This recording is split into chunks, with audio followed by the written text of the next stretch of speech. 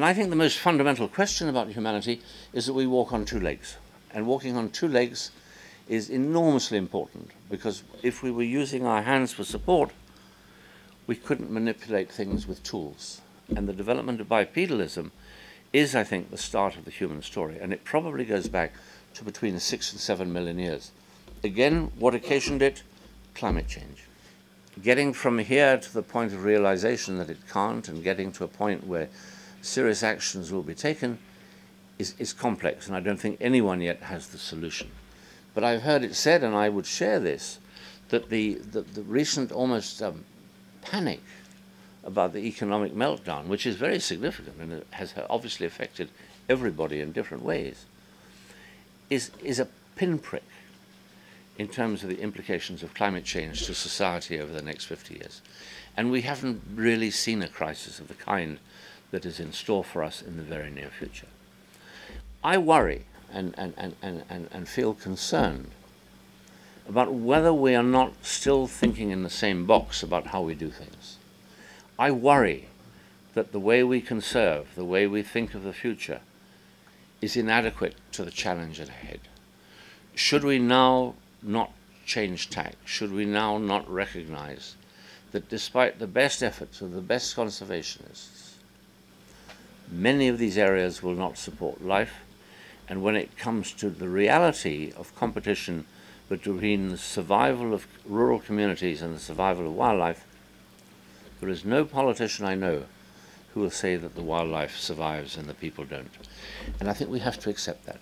And I think we have to therefore think of ways in which, if the worst were to happen and the most grave situation arises, that we still have the capacity down the road, 50 years, 100 years, to put back some of the wild species when this current episode, which is the first to be humanly induced, passes, and where we will still, if we have the real estate, be able to go back to putting in limited numbers of species where they used to live. But to do that, we've got to preserve the genetic material, and we've got to have a master plan that looks at some of these things. I don't think it's a question of giving up, but I do think one of the things that characterizes this stage in the human story is that we tend to be very narrow in our thinking. Very few people are prepared to think laterally and see the thing in the context of our time on Earth. Our time on Earth is 65,000 years as the species we are today. Our time on Earth as a bipedal ape is 6 or 7 million years ago. We surely can afford to think in terms of 100 years. I said to the leadership of the IUCN, the International Union of Conservation of Nature, in the 60 years they've existed, if you project that forward, there will be no need for an IUCN, because they will have lost the species they're talking about unless they fundamentally alter the way they deal with it. I could talk on many subjects at great length, but we don't have time this evening, so I'll turn it over now to a few questions and then let you have your dinner. I know when you go on these trips, everyone thinks you've got oodles of energy, but they don't really know how strained that energy levels may be for some of you tonight, so I will at least recognize it. Any questions?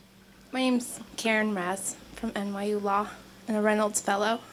I'm really intrigued by your point about looking laterally to understand or to think about problem solving for the future. And I'm curious if you think that there's a lack of education about human history that might prevent us from thinking laterally in that way.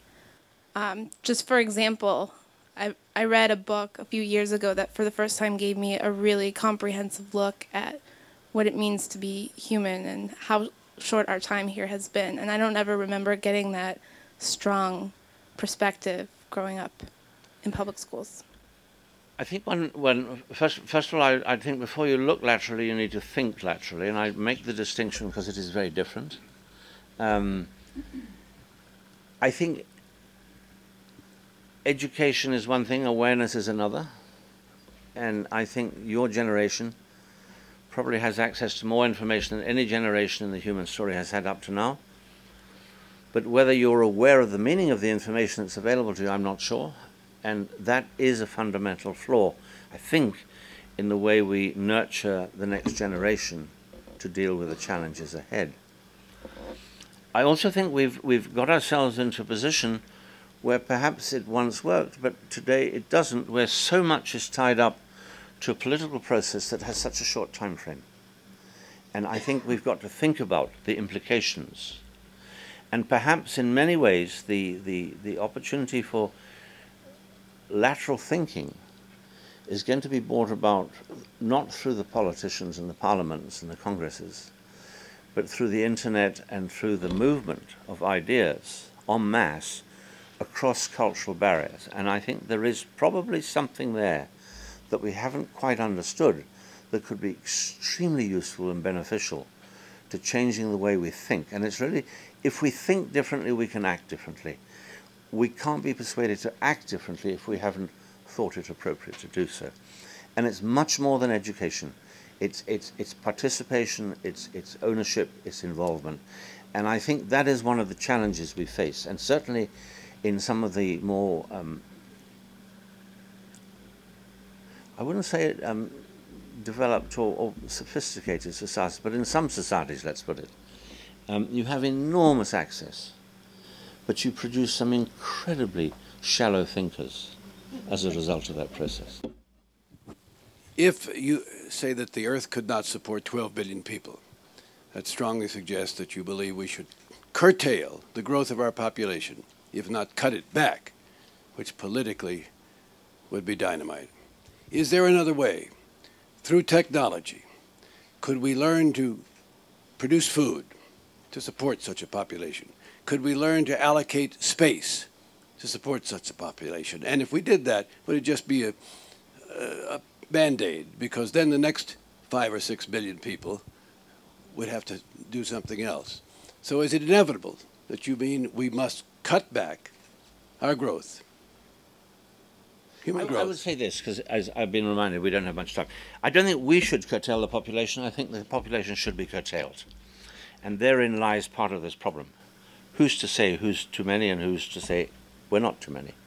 In other words, is it the wealthy that survive? Well, if they must be curtailed, you must find a must be curtailed. I think it will be ultimately self-correcting, but I don't think we have the time. I think there are enormous opportunities for the existing population to live, provided certain political decisions were made, which I don't believe will be made at the way we stand today. This, I think, is a crisis, but you will not solve the crisis if you don't accept there is one. And sadly, on a 4-year time frame, crises are hard to see. The real crisis is how do you get another 4? Therein, I think, is the problem. But lateral thinking may provide the answer. We have no other way to go. Give us your answer. I think it's development, and I think it's cutting out waste. The Western American, it's not Western because Australia has the same, and that's the Eastern. The way of life in the developed economies is largely obsolescence and throwaway. The energy that consumes is outrageous. There's no reason why we couldn't have a good standard of living without throwing away 70% of what we're using. That would change the dynamics for a period of time where hopefully other ideas would come forward. But you can't suppress 2/3 of the population and maintain wastage at the top. Thank you all very much.